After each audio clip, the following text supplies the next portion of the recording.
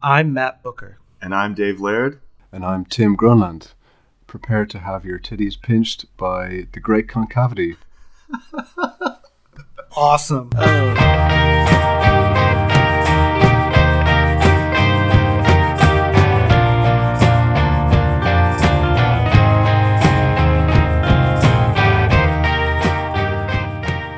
Yes, that did catch me off guard, Tim. That's awesome. Yeah, it's a little risque, but I figure if people have read The Pale King, that's what we're going to talk about. They'll get it. Very thematic. That's awesome. Yeah, it's either that or have your shoes squeezed. He's always talking about squeezing my shoes. Yeah, I wrote down a few of them earlier, and I thought, titty pinching is a little bit funnier, maybe. So something about turd naggles, maybe. Yes, that would have been Just good. Actually, go for it. Lee Constantino would have got a smile out of that. Yeah. So our guest today, obviously Tim Greenland, who's joining us on the call today from Dublin. Are you in Dublin, Tim? I am in Dublin. Yes, I'm at my apartment in Dublin. He is joining us on the phone from Dublin. So this is our first international guest. Although, except for me, I'm an international guest every week. Well, that doesn't really count in the future, where we're all one organization of North American nations. Yeah, ONAN, of course. Well, first transatlantic, maybe. Yeah. I guess everyone is a foreign country if you're in the right perspective. Yeah. Tim, welcome to the show, man. Thanks so much for coming on. Pleasure to be here. You and Matt met each other a couple years ago at the first Wallace Conference in Illinois. Yeah, we had a brief chat there. It was a pretty intense day. It was all one day the first year, so it was quite intense that year. Right. So I had lots of short conversations. I didn't really get to know a lot of people as well as I would have liked to. But right, yeah. And then in contrast to that, you and I met in Paris at the Infinite Wallace Conference last year in September, and that was 3 days, and everyone got to hear everyone's talk all in one room, and there was insane delicacies of champagne and food and evenings out and all kinds of things like that. So that was leisurely. Yeah, it was strolling around the Paris sunshine. Yeah, it was very decadent. Yeah. Cool. So we got a chance to hang out quite a bit over those few days and talk Wallace. So we thought you would be a fantastic addition to the Concavity roster. So right. Thanks for coming on. Thank you, yeah. Now, Tim, at that first conference, can you remind us what your paper was on that you presented there in 2014? Was it on the Pale King? Yeah. It was on the Pale King. I can't really remember the title, but I can remember the gist of it. Which has sort of been a main thread throughout my PhD that I just submitted a couple of months ago. And it was on the editing of The Pale King. So I'm really interested in how The Pale King came together and the idea of The Pale King as a posthumous work that is kind of an editorial construct at the same time as being Wallace's last work, So I think I was showing some of the archival material because I had been to Austin the year before and spent about 10 days going through the Pale King archive and, tracing, following the threads and so on. Let me put out a plug right here to anyone who's thinking about coming to Austin and visiting the archives, is that I will be disappointed if you don't reach out to me to at least meet up and have a beer while you're here. So, Tim, you got to come back is what I'm saying. Yeah. Come back to the archives. Bring some Irish stout with you. Maybe they will get new papers. You never know what, maybe they'll get a new edition and you'll have to come and check that out so you can come back. Yeah, they seem to acquire a lot of stuff there, so I'm sure I can find an excuse. Yeah. I could have done with a drinking buddy after those kind of 8 or 9 hour sessions. Just I bet it gets quite intense. Right? Yeah, it gets quite intense because you have this panic of you've only got a few days in there, and there's this amazing wealth of boxes and boxes. there's choice fatigue.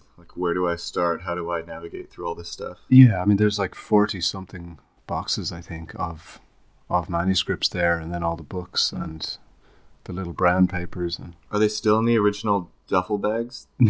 Okay. No. Yeah, I know. I'm just kidding. the thing about it too is when the archive first opened in 2010, 2011, you couldn't take photos. Yeah. Right. So now, luckily, they allow you to take photos of pages for personal use, which that to me seems like a mission. If you have a limited amount of time, you're just in there photographing almost everything you can, in my experience. Yeah, and that's more important than actually like sitting down with the documents and doing deep research, because you can do that later if you're photographing it. Yeah, no, I was just snapping away once I realized that was possible. I mean, I would have probably just gone into meltdown if I hadn't been able to do that, you know. Yeah. I came home. I had thousands of JPEGs that I'm just slowly going through. Oh my gosh. And it's only then you start to really realize what's important or what's relevant to what you want to talk about, you know. Right. Yeah. So your paper at the Paris conference last year, I remember the title because I thought it was really clever. It's called "The Death of the Auteur." Oh yeah. As in like the filmmaker. And so what was it? Tell us a bit about a little snapshot of that talk. So you're talking about James Incandenza's films, The Auteur. Yeah, it was about Wallace's sort of engagement with, mainly with Roland Barthes, but also with French deconstructionism in general, and with the whole idea of the death of the author, which was such a big deal throughout, the 70s and 80s, really. Yeah. And this idea, I think you see this idea coming back in Infinite Jest, and there are kind of really interesting ways that links back to some essays that Wallace wrote beforehand. And I think I was using some archival material there as well. The cinema book is really one of the most interesting things in the archive. I think you can really see that he used this for film research for Infinite Jest.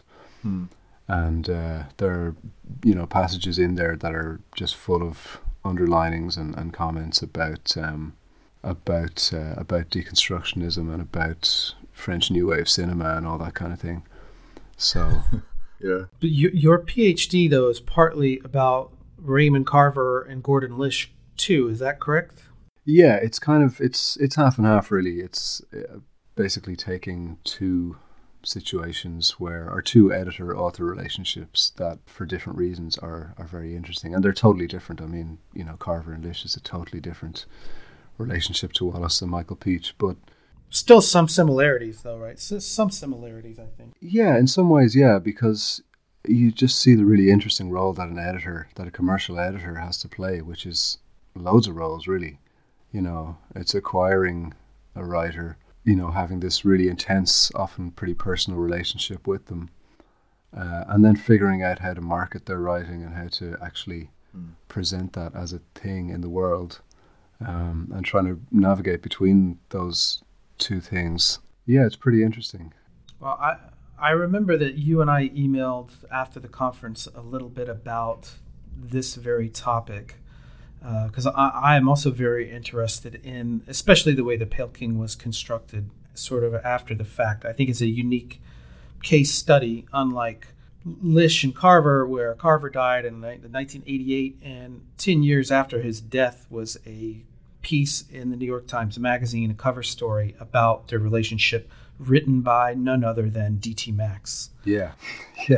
And so I think that's really how D.T. Max ended up as Wallace's biographer, because the piece that he wrote for The New Yorker in 2009 was about this issue as well. It was about how he went to retrieve, Wallace's papers after his death and started building the Pale King, which had not come out yet. And I remember when that piece came out in the New Yorker, it was a revelation to me that Wallace even had a coherent project, underway, or even that could be reconstructed in a way. What was your take on that when that piece first came out? Do you remember reading it? I don't. I remember.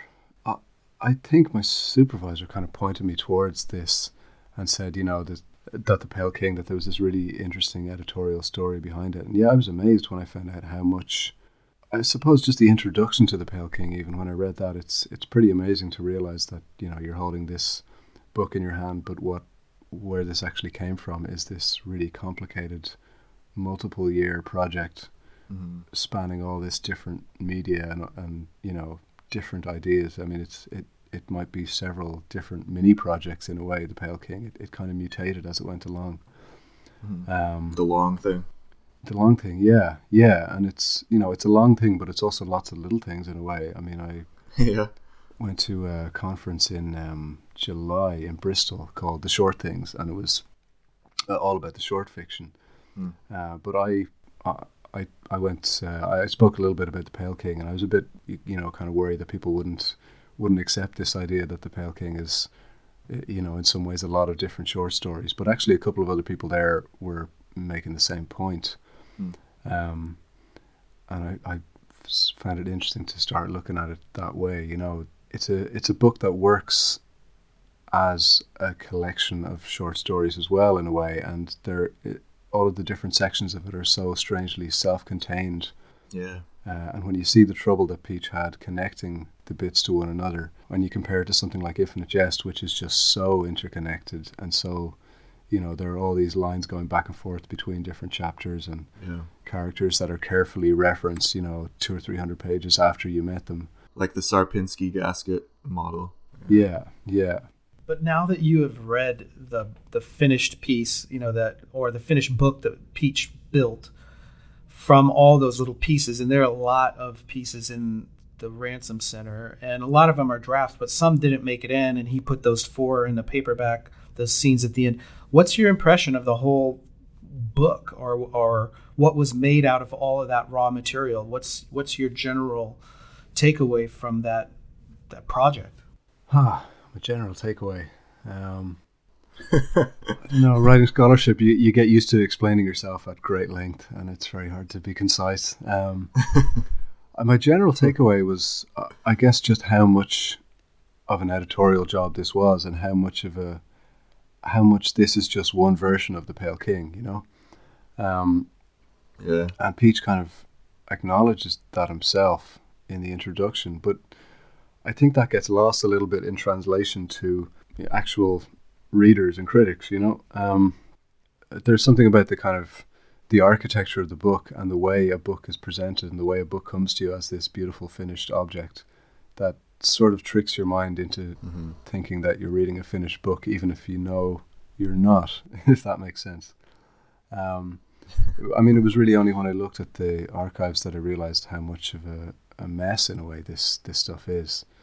It's a lot of the stuff that made it into the Pale King is so unfinished, and you don't really get that from reading the book, because the book doesn't distinguish between stuff that was in its 5th or 6th draft and stuff that was just in the first draft.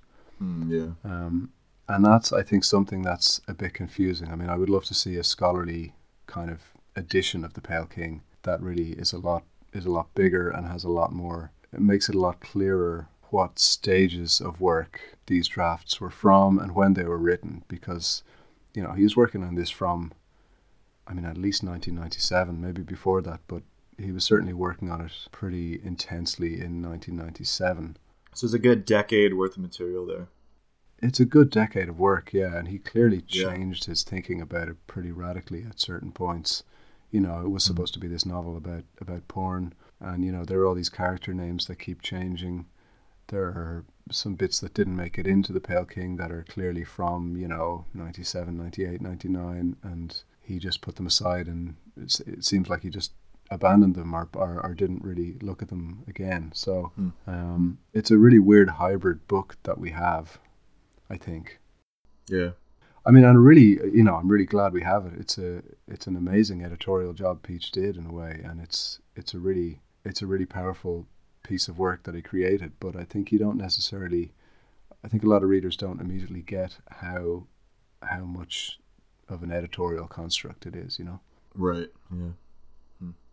And for me, I wasn't really aware of that until I saw that document in the Pale King that is the full inventory of Peach's discovery, the stuff that he took home with him on the plane that trip. Yeah.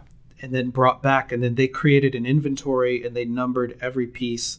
And I think there's like 350 pieces in there. Yeah. And 350 sections in the final novel. But a lot of those were different drafts, and a lot of them were obviously drafts of stuff that ended up in either Oblivion or in brief interviews. So to me, there was it was a huge task to take 350 pieces of fiction and try to make a coherent novel out of that. So, I mean, in my opinion, he succeeded at that. But you're right in that there was some decisions he had to make of saying, I couldn't figure out where to slot this in, so we left it out. And the book was getting pretty long anyways. Yeah, definitely. And didn't he say, he says at some point that he wanted to have like an electronic edition where you could sort of shift things around, but technically they couldn't figure out how to do that, so they scrapped it. Do you remember this? Choose your own adventure, Pale King. Yeah. Yeah, he says that in an interview somewhere, and yeah, it's a fascinating idea. You know, I hope that can still happen sometime, because, I mean, you know, if you go onto the Ransom Center website, they have the chapter 9, the kind of author here chapter, in 5 or 6 drafts, and you can start from the handwritten draft and go through, click through to the final draft, to the final printed draft, and you can see it as it develops and look at this sort of genetic, you know, read it genetically. And it would be amazing to be able to do that with other pieces. It would be a huge job, but I mean, that's so they've already, you know, experimented with that a little bit. Yeah, I think that part of it is really valuable because, like you say, you get to see the evolution of it from this. I think his original idea, like you said, was related to this porn novel. He had written a porn essay that never got published, and I think got scrapped, and a lot of it got turned into Big Red Sun. Well, no, yes and no, but some of it got turned into this character. Drinian earlier on was a porn star, and that's where the character or the name Sir John Feelgood comes from. And then at some point he uses that as a justification for how Drinian became a tax examiner after being a porn star. Is that your read on that section? Yeah, I think that's right. I think DT Max talks about this a bit as well, right? And I think that's that's more or less his description of it. I mean, I don't know. It's hard to. I can't say that it was clear to me exactly when or how he makes these decisions to abandon certain ideas. But you can sometimes see in the notebooks that he's trying out a new title. It was called Glitterer for a while. It was called Net of Gems. What is Peoria for? The Peoria, whatever. Yeah. What is Peoria for? Yeah. Yeah. So it seems to me like one of the really interesting things about that spreadsheet is that you can see a lot of the dates of when things were written, because a lot of it is on from a desktop or from floppy disks, which is pretty amazing, you know, because floppy disks were probably well on the way to being obsolete by the time, you know, during the time that Wallace was working on the novel. But you can see the dates that that things were saved, so you can see that how he worked on it, which I think were these intense bursts of, you know, maybe 3 or 4 months at a time of work, and then he would leave it for a while and go and do something else. So, you know, that's, I think, part of why it feels so fragmented and why he hadn't joined the dots himself yet. Well, and you can sort of see he feels this pressure to do something original or unique structure-wise, not just, you know, writing in a new mode or voice or subject matter, but also structure-wise. And I have just the other day listened to this audiobook of Both Flesh and Not, which includes The Empty Plenum, his essay on David Markson. And in there, he talks a lot about the structure of the novel and how it has this sort of circular structure. And I think that he also mentions in several notes of Pale King, he wanted to have like a tornadic structure. And do you think that's part of what, you know, Michael Peach, his core problem is just how to structure all these different voices, or how to, you know, what do you think he was hoping to accomplish with the structure of that book? Yeah, that's the problem, isn't it? I mean, he was trying to accomplish something that he was trying to find a structure for something that the author hadn't himself really figured out. I mean, yeah, I think he was trying to do something like, I mean, in the intro, he says that he used Infinite Jest as a guide. So, yeah, it probably would have ended up, you know, there is this sort of collage-like way in which Wallace worked. I mean, you don't really get plots followed fluidly or linearly through. You get this deliberately fragmented structure. in Infinite Jest too. So I think that's what Peach was going for. Whether it would have been in the order that things are in The Pale King, I don't know. I mean, obviously it makes sense chronologically to start out with the childhood stories and then have everybody slowly converging on Peoria. But, you know, who knows, they might have been they might have been flashbacks, or they might have been jumbled up a lot more. It's impossible to say, you know. Yeah. So that raises the issue of what are kind of the ethics behind posthumous editing, and you sort of explored this in your research as well. Yeah, a little bit. I mean, I got interested in, you know, other posthumous novels and how they're presented, and, you know, there's such a range of ways in which that can happen. I looked at you know, Hemingway's posthumous novels, which in a way they're much more blatant examples of an editor kind of leaving out the stuff he doesn't want to make it a more commercially palatable novel. The ethics, I don't know. I mean, it's in a way it's inevitable that these novels are going to appear, and in a way it's a kind of an aesthetic judgment. You know, does this novel add anything to the body of work? Was it worth publishing? You know, and I think The Pale King definitely was. Oh, for sure, yeah.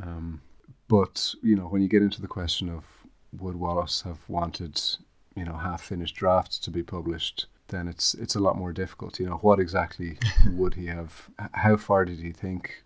You know, how far into this did he think? Because, you know, the interesting thing about the archive as well, Matt, I'm sure you saw this as well, is that there's no impression from the archive that Wallace really arranged this stuff himself, or that, you know, for such a self-conscious writer, for someone who was thought so hard about how he presented himself to the world, you know, you don't get the impression that he was arranging his papers for the future scholar or the future reader, you know. No, the only sense of that was that, you know, in the DT Max reports that they found, you know, on his desk a stack of clean manuscript. And so the question for a lot of people was like, well, what's in that clean stack? Was it really everything that ended up in the book? And it's hard to say, because a lot of that stuff, what was on top, we know was that section 9, that author here. And so Peach originally thought, well, that's going to be the opener because it's on the top of the stack. And then he says later on, oh, no, it should be the 9th section based on this one comment, which I'm still not convinced that that's true, or not either. So you get things that were very polished and left out. So there's a section, all that they published in the New Yorker, that's clearly, it was polished enough to go through the New Yorker.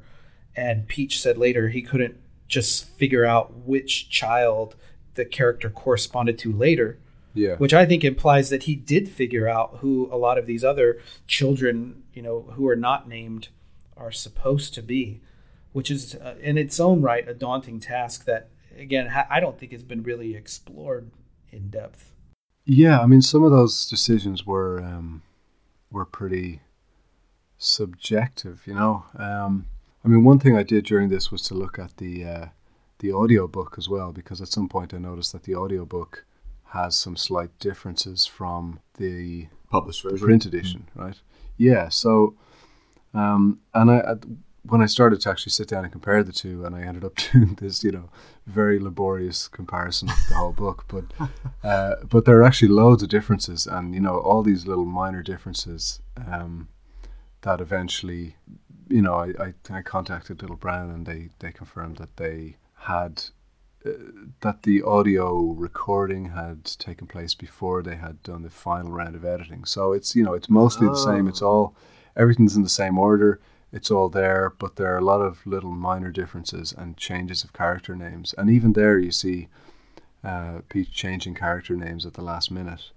So there's one character where, let me see, Drinian, at one point his name is, one character's name is changed from Drinian because probably Peach decided that it just was clearly not the other Drinian that we see in the much longer chapter. And in another chapter they put in Tony Ware's name to make it clear that it's her. And, you know, you'd imagine it is her, but they made that decision to, I guess, to knit things together a little bit more for the reader. So there are lots of little places where, small details have been changed. Fogel was another one. The character Shin was... I'm thinking of the final Fogel chapter, very late in the book, where he's waiting to go into this interview with the two kind of aides, and that character was called Shin until the last minute, and then Peach sort of realized, okay, this must be Fogel. So yeah, that was I think all the decisions he made generally make sense to me, but they are, they're not easy decisions all the time. It's really not clear whether Wallace came to final decisions about this stuff himself, and there's a note that refers to a third David Wallace that doesn't really, that is kind of mysterious as well. So so there's it was a complex job, and it's a different editor could arrive at slightly different decisions. Did you get a chance to interview or talk to Michael Peach in the process of your research? I haven't. I would like to, but he's a CEO now, so he's so pretty he's busy. He's got quite a lot of demands on his time, I think. And he's been busy, battling with Amazon and various things. So no, I haven't, but hopefully I will at some point. It would be great if I could get him to. I was just looking at his various interviews. I mean, he gave a lot of interviews about the Pale King, and there's a lot of interesting stuff online, different symposiums. And yeah, he came to the Ransom Center in, I think it was 2011 or 2012 for a symposium when the Pale King was released, and I think that video is still online. And it was great to just have him around, though, because you could, go up to him and just ask random questions like, hey, what did you do with that section? And kind of off the record stuff. But one thing I was really taken with watching him, at one point he interviewed some other people in the symposium, and the guy is just an incredible interviewer as well, which I thought spoke well to his abilities as an editor to be able to communicate with authors and ask them the right questions and have this really sense of ease and comfort around, other people's writing is really phenomenal to watch in action. Because some editors are pretty quiet and closed off, but he's not at all. Yeah, he does. He comes across as very, very personable. I mean, I looked a little bit at the correspondence for Infinite Jest as well, and the editing job he did on that is very impressive in lots of different ways, because you can see at some point, I mean, he starts off arguing with Wallace about the length and sort of saying, well, I don't want this to be a $30 book, and I don't want it to be, 1,300 pages. And that's pretty much what it ended up being. He at some point, he obviously stepped back a little bit and accepted, well, this is what this book is. And he somehow turned that into a selling point, which, he's very obviously a guy who can handle the commercial side of things and speak to the commercial people as well as to the authors, and I guess that's a pretty rare combination. Maybe someday we'll see a biography of Michael Peach. Yeah, maybe by DT Max. No. So now that you're done with your PhD, you've submitted it at least, do you foresee continuing to work on Wallace or the Pale King, or are you exploring new avenues, or what sort of stage are you at right now? I'm in this kind of limbo stage post-PhD. There is a period of a month or two after the PhD where your head is just kind of melted into nothing, and it's very hard to really think about anything else. So I'm just emerging from that and starting to think about what I'm going to do next. So I will definitely look at trying to, look at options for publishing some of this work and see if I can develop it. I mean, I'm still really interested in Wallace and in the Pale King, and I have so much kind of fascinating material that I lots of which I couldn't even really look at because you just have to make decisions about deadlines and things. Yeah, totally. So yeah, I'd love to keep going with this. Yeah. I've just been really impressed at the number of scholars in Dublin, especially at Trinity College, who have worked on Wallace or have led reading groups on Infinite Jest, and I know there was a Bolaño group there for a while. Like there's a lot of interesting things in contemporary lit going on there. Can you explain to us a little bit about like what that scene has been like for you the past few years? Yeah, I guess I've been I've been going to a lot of conferences and meeting a lot of the same people. So yeah, it's been really exciting. Probably some of that is down to my supervisor, Philip Coleman, was one of the people to pretty early on teach a course on David Foster Wallace. So anybody, most people in Ireland who would want to study Wallace have ended up gravitating towards him, I know Claire Hayes Brady did her PhD with him a few years before I did, and she's going to have a book on Wallace next year. Right. Adam Kelly. Adam Kelly, yeah. He's in York now. I actually knew Adam in school and sort of lost track of him for a while, and then we bumped into each other again and ended up, both working on Wallace, and, he'll, I'm not sure where his book is at, but he's definitely going to write more about Wallace. This is like high school? You guys went to high school together? Yeah. Yeah, right. Remember that? Yeah, we were in English class together, so it was kind of strange to come across each other again. Yeah, no kidding. To David Foster Wallace conferences. It's like a very specific interest area that you both seem to have found and like got really exactly, into. Yeah. Yeah, that's wild. Yeah, very, very strange. Mm-hmm. Ireland's a small place, and sometimes that really sometimes you come across people in very specific ways. Yeah. Mm-hmm. Philip Coleman, he was the editor of that big Critical Insights book. Is that right? Yeah, that's right. Yeah, it came out earlier this year. Did you have an essay in there?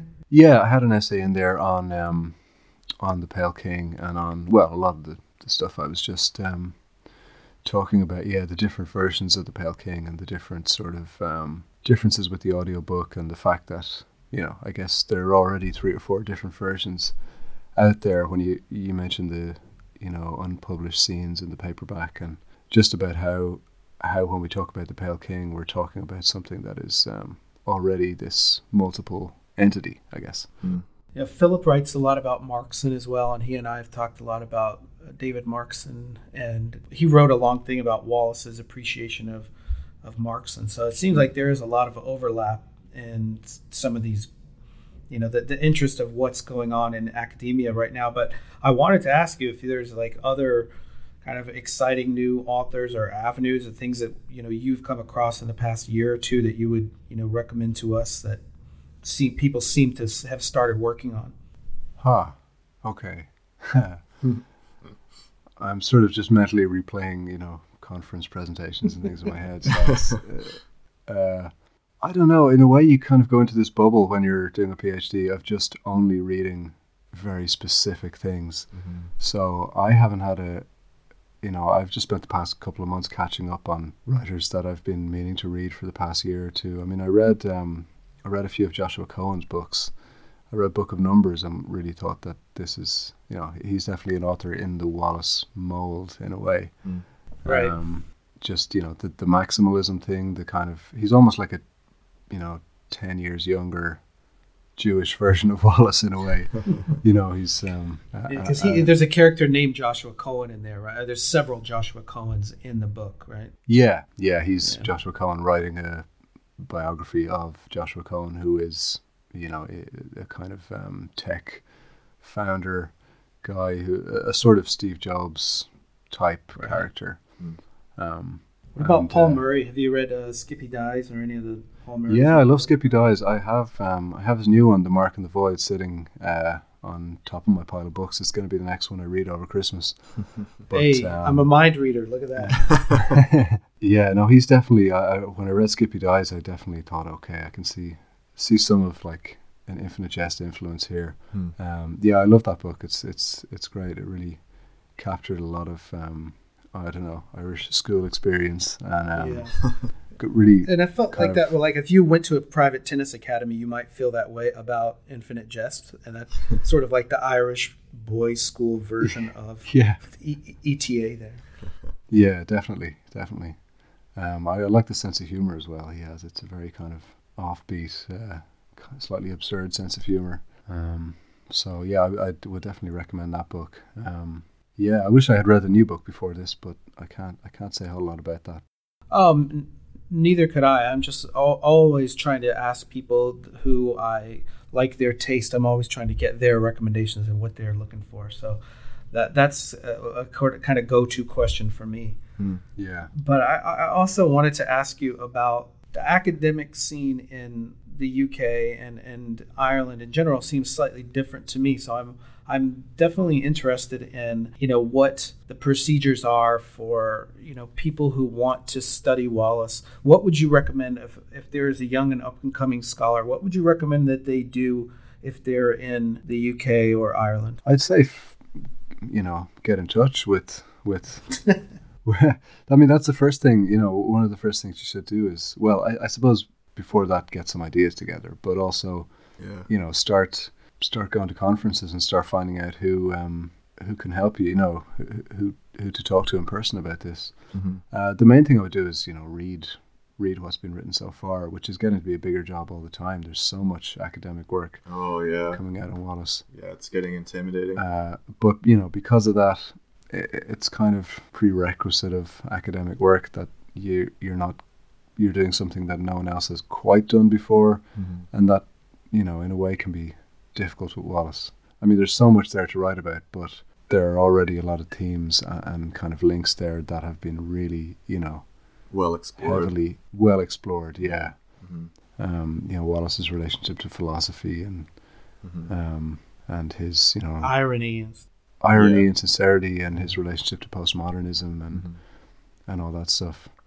Well, is that what drew you to the Pale King? Is partly that it had less traffic than Infinite Jest? Yeah, definitely. Yeah, because it hadn't really been written about yet, and because it was just because it had this whole other thing going on, the whole editing thing. I mean, I was already interested in that, as I mentioned. I was already writing about Carver and Lish, and I really felt like I wasn't aware of anyone quite looking at it from this angle and really following, what the editor had done, and comparing it to other unfinished novels and this kind of thing. How do you rate the writing in it? I mean, I tell people sometimes that if they haven't read The Pale King yet, that they should, because I think it contains some of Wallace's best writing. Specifically, the Fogel section, I think, is just the highlight of the book for me. But yeah, that's amazing. What do you say to people who haven't read the book yet, or have put it off, or think that it's a minor work or something because it was not really constructed by Wallace? I'd say it's definitely not a minor work, but it is a kind of complicated, messy work, and I can see why that would put people off. I think, in a way, it's a great one to dip in and out of, or a great one to just read short sections of. Those childhood stories, several of them are just some of the best things that Wallace has written, I think. The Tony Ware story, the Lane Dean story, those are such beautiful self-contained stories that I think are just exemplary of what Wallace could do. And in a lot of ways, Wallace worked best in short bursts, I think. You think of Infinite Jest, and it's this enormous collage of lots of amazing short pieces, vignettes, kind of. Vignettes. He was a master of the vignette, and occasionally of this extended Oblivion style story, which the Fogel chapter is maybe along those lines a little bit. So yeah, I would say dive in. I would say if you can get hold of a copy, or dip into it and try it. It's in a way it's easier than Infinite Jest, because you don't have that demand of having to kind of flip back and forth and try and keep the whole thing in your head. I mean, tennis match. If you can adjust your expectations to the fact that it's not going to be wrapped up, and it's not going to be. Yeah, and in that way, Pale King feels postmodern in the sense of like you're probably not going to get a really clean ending that's like as satisfying as traditional earlier novels. And to me, it almost feels kind of like Infinite Jest in that way. Like when you finish Infinite Jest with the Don Gately scene, you're kind of like, what? How is this the ending? Yeah.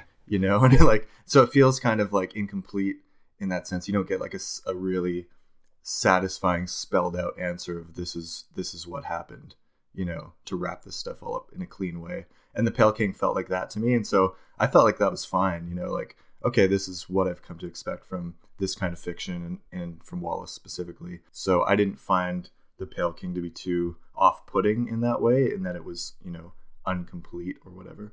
Yeah, I mean, Yeah, totally. It doesn't. It's pretty doubtful whether he would have wrapped things up neatly. Yeah. If he had managed to finish this. I've seen quite a few scholars argue that, this was pretty much, this is not that far from the way he wanted it, and that it would have been very fragmented and deliberately sort of jumbled up and jagged. If he had in its kind of hypothetical final form. Yeah.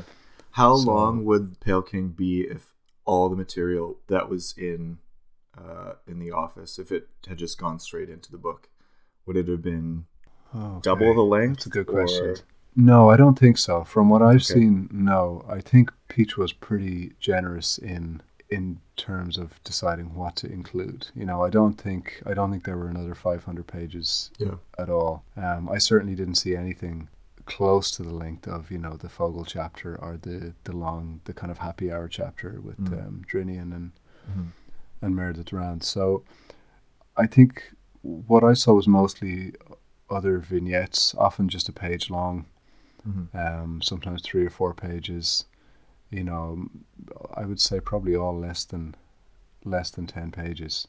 So I don't think it would be dramatically longer. Okay. I mean, maybe 50 or 100 pages longer, but that might even be that might be a stretch. Okay, so most of it's there. Might be a stretch. I think most of it's there. Yeah, that's good. Yeah, that's the impression I. Yeah, because Infinite Jest, there's like another 400 or 500 pages that didn't make it into the final print edition. I'm doubtful about that as well, actually. Oh, are you? Okay. I don't know. Again, maybe Matt, you've looked at this a bit as well, but I think Wallace exaggerated when he was. When he was talking about it. I mean, I went through a few interviews and looked at what he said about it, and in one place he said there were 300 pages cut, another place he says 500, so someone else he says 600. So he did exaggerate. He did kind of he did lay it on a bit thick sometimes in interviews. And I think it's really hard to judge because there's so many different drafts of that book. And, he really did write 5 separate drafts, like starting at the beginning of the book all the way to the end. He wrote all of these different drafts of the book. So it's really hard to see where, things got cut, because how do you compare, these 12 pages were handwritten in this draft and these 12 pages were retyped in this draft. Right. And, I mean, the number of pages is hard to gauge. I think what a lot of the stuff that was cut from Infinite Jest is not missed by the reader. Like if you saw it, you would be like, why did I just read all of this? Like I think that some of this, Stephen Moore wrote an essay, comparing the draft that he got to the final draft of the book. And you can see a lot of the changes are minor stuff. And even in that final draft, there were still typos and problems. And Stephen Moore says that Little Brown will be correcting about 20 different things in the 20th anniversary edition of the book that comes out in February. Oh, yeah. So there's still, like, with a book that long, it's, any writer will tell you that if they had a chance, they would probably polish it and polish it and polish it if given the chance. So it's never really done. I mean, there would be things, if you look back at a chance to help your younger self, would you take it? And Wallace did. In between the hardcover and paperback, he had his sister copy edit the book, and I know that even then there were still a few things that were continuity errors. There were typos and not major stuff, but the project of editing that book is just massive. So the things that were cut, it's pretty well documented. I know David Herring has done some work on the editing of that book, and it's really interesting. But in the end, I think that it's a question about how books are written. Do you want readers to have access to the first draft of every book ever written?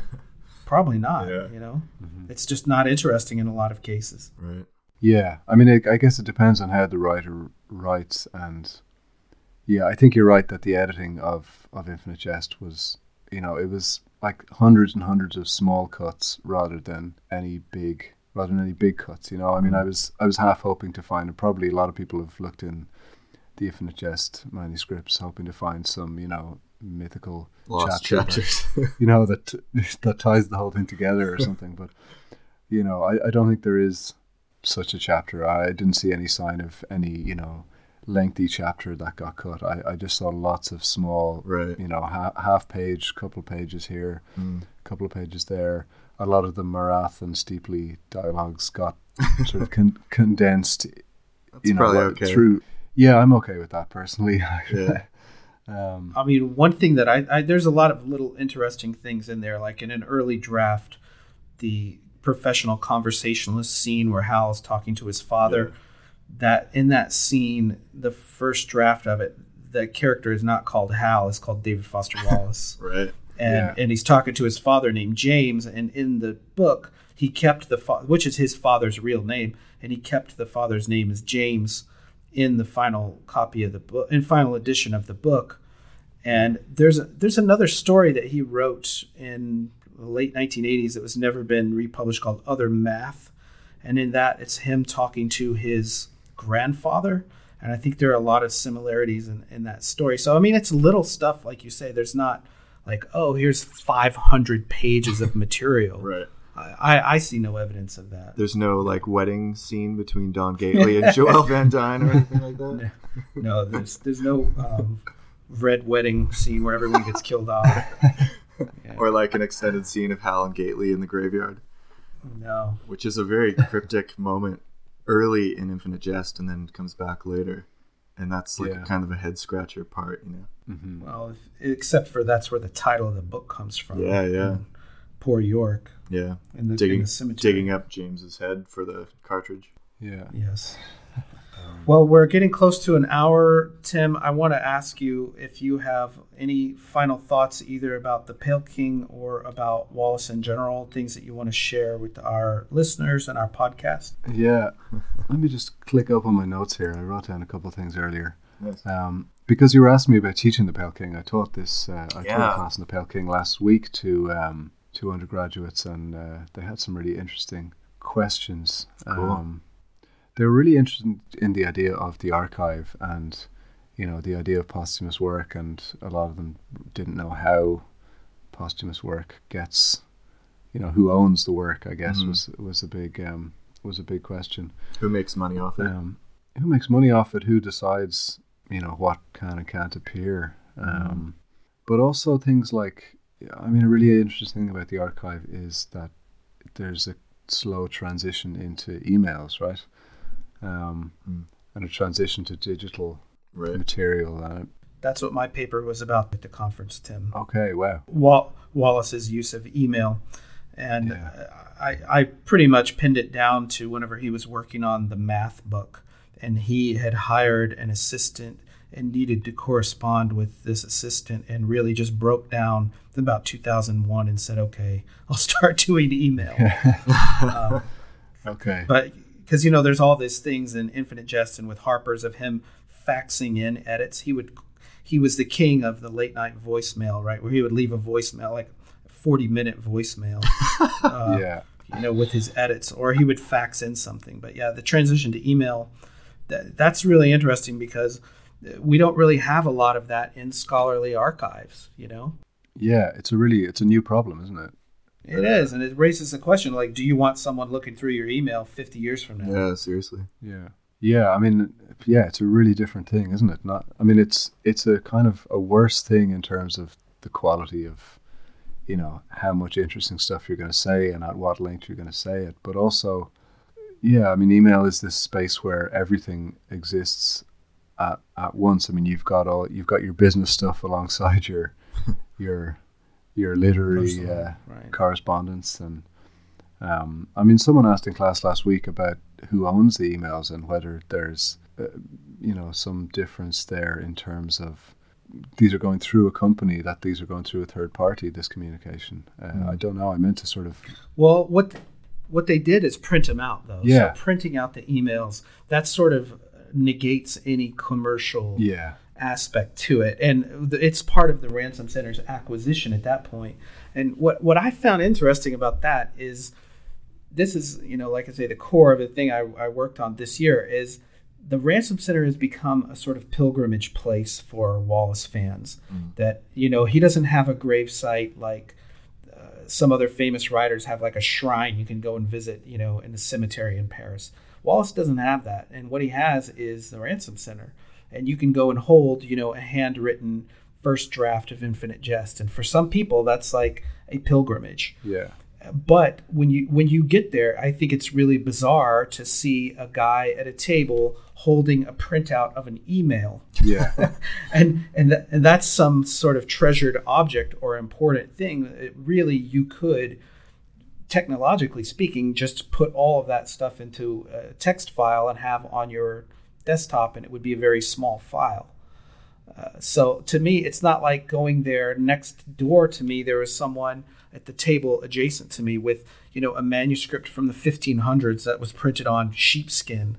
and it was this giant book, that had survived hundreds of years of transport. Mm-hmm. And to think, is the future of it really us traveling across the country to go and look at a manila folder of printed out emails? That's a bizarre question. Yeah.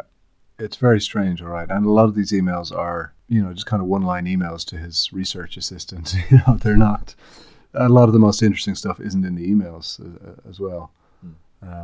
Right. So yeah, it's an interesting question, because he was right on that change from analog to digital, and we've sort of, maybe we've left the manuscript era behind in the 20th century. Well, it's interesting that students are thinking about this, because you've got authors who you can interact with on Twitter. And I'm thinking of writers like Margaret Atwood or Salman Rushdie, who tweet regularly. Well, what are someone going to go back and collect their tweets and study that?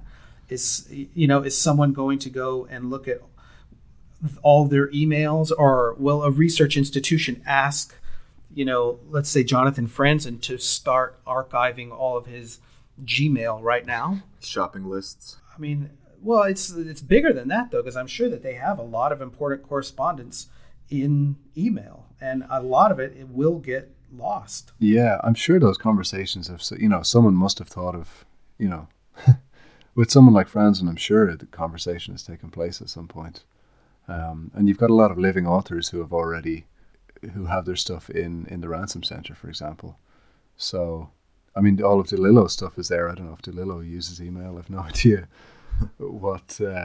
No, you're right. There's like J.M. Cutzee and T.C. Boyle and Ian McEwan. Yeah. They're and I honestly don't know. And whenever I was looking at this topic with Wallace, I could not find a lot of protocols for librarianship about how to collect living writers' correspondence, electronically. Like, if it's out there, it's pretty well secret, because I couldn't find it in a public way.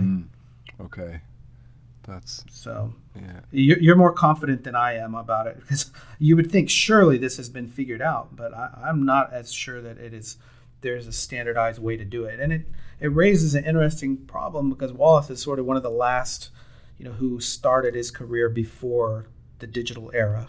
Yeah, and even when he gets even when he starts using computers, he is still sort of using it as a typewriter in a way. He's printing out his drafts and then correcting them by hand. Yeah. So he's still sort of treating the computer printout as a TypeScript. He's not doing all his editing in. He's not leveraging the technology. No.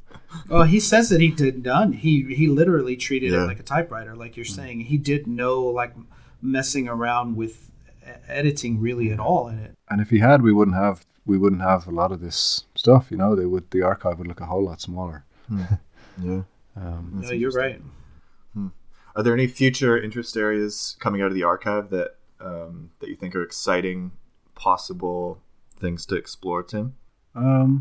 Well, I've started seeing a few pieces on the books, on his annotations, and there's right. A lot of interesting stuff there to see how, in terms of how Wallace interacted with his own books. I mean, he was a really fierce annotator, right? I think, and the notebooks as well. I mean, I haven't seen anything specifically on the notebooks, but I had never sat and looked at a writer's notebook before, and it's a pretty interesting experience.